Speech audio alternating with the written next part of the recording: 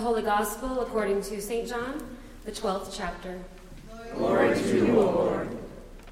6 days before the Passover, Jesus came to Bethany, the home of Lazarus, whom he had raised from the dead. There they gave a dinner for him. Martha served, and Lazarus was one of those at the table with him. Mary took a pound of costly perfume made of pure nard, anointed Jesus' feet, and wiped them with her hair. The house was filled with the fragrance of the perfume, but Judas Iscariot, one of his disciples, the one who was about to betray him, said, "Why was this perfume not sold for 300 denarii and the money given to the poor?" He said this not because he cared about the poor, but because he was a thief and kept the common purse and used to steal what was put into it. Jesus said, "Leave her alone. She bought it so that she might keep it for the day of my burial. You always have the poor with you, but you do not always have me." The Gospel of the Lord. Praise to you, O Christ.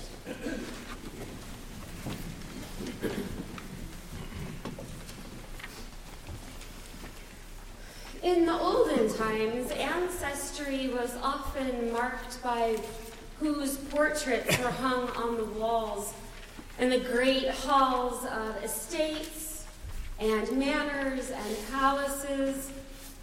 If you've ever seen Downton Abbey, you can visualize these painted portraits displaying noble gentlemen stiffly posed before a hunt, or gentle ladies ratcheted into tiny waisted gowns wearing tortured smiles.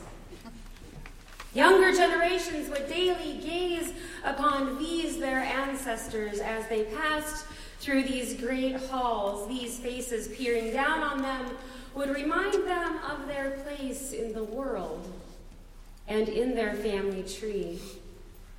Ancestors who were criminal or otherwise unsavory were often left out of the family tree, or at the very least, given a very minor branch and only a hushed reference from time to time over tea, but certainly no honorary portrait hung in their remembrance.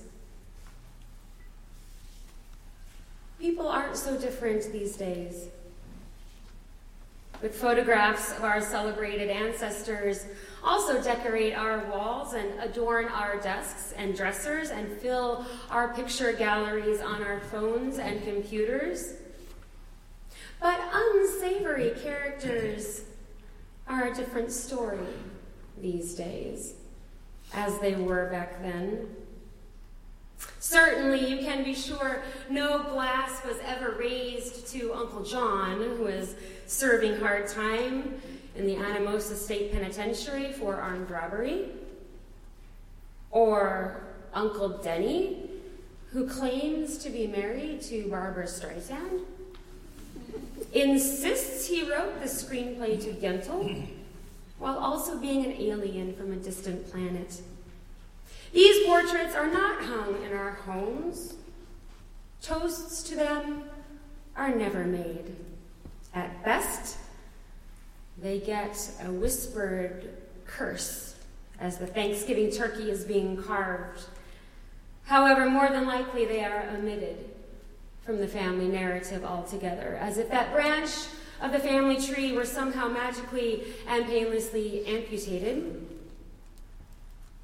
Interestingly, however, in these recent times, in these modern times, less than desirable ancestors are not so easily swept under the rug. With things like 23andMe and Ancestry.com, people have more access to their family trees and ancestral lines than ever before. While some people are elated to discover their ancestry, others are devastated.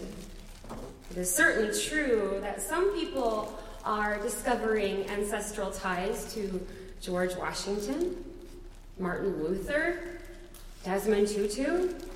In my family, my dad's side of the family is spoken of proudly as German clergy, authors, missionaries. Their writings fill our bookshelves. Their stern faces scowl at us from old black and white photographs. Their names are engraved on plaques in churches, universities, seminaries.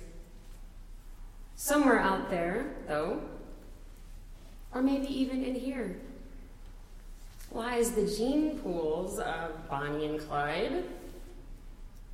Charles Manson has family out there somewhere, too. Some family tree out there has a branch belonging to Lee Harvey Oswald, or James Earl Ray, or Adolf Hitler, Joseph Stalin. My mom's family tree contains tangled branches of the criminal, the mentally insane, and the outlaw, including the previously mentioned Uncles Johnny and Denny, a bloodline pointing directly to the first members of the Trahey clan, a band of horse thieves who fled Ireland to the United States in order to escape imprisonment. Needless to say, not only do these pictures not adorn our walls, there are, in fact, none to be found. Some family trees include St. Paul, evangelist, apostle, and teacher, while others include Judas, traitor, thief, scoundrel. Some family trees boast of fame and fortune and nobility.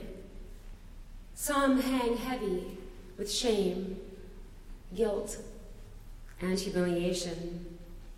I'm certain your own family trees have their share of honor and shame. Your own family narratives do the same delicate dance of whom to include and who gets erased from history. We all want to boast of our pedigree. We want to be able to brag if somehow this pedigree earns some advantage over others. It's human nature to want to brag about who we are and where we come from.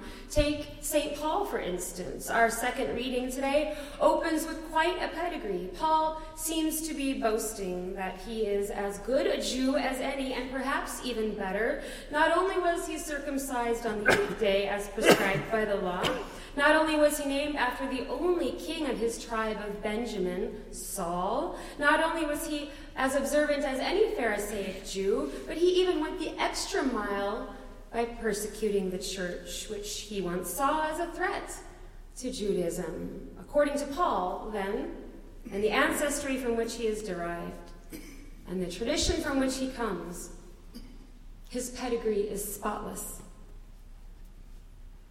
If we listen today, we can hear echoes of similar boasting, sometimes even in our own congregations.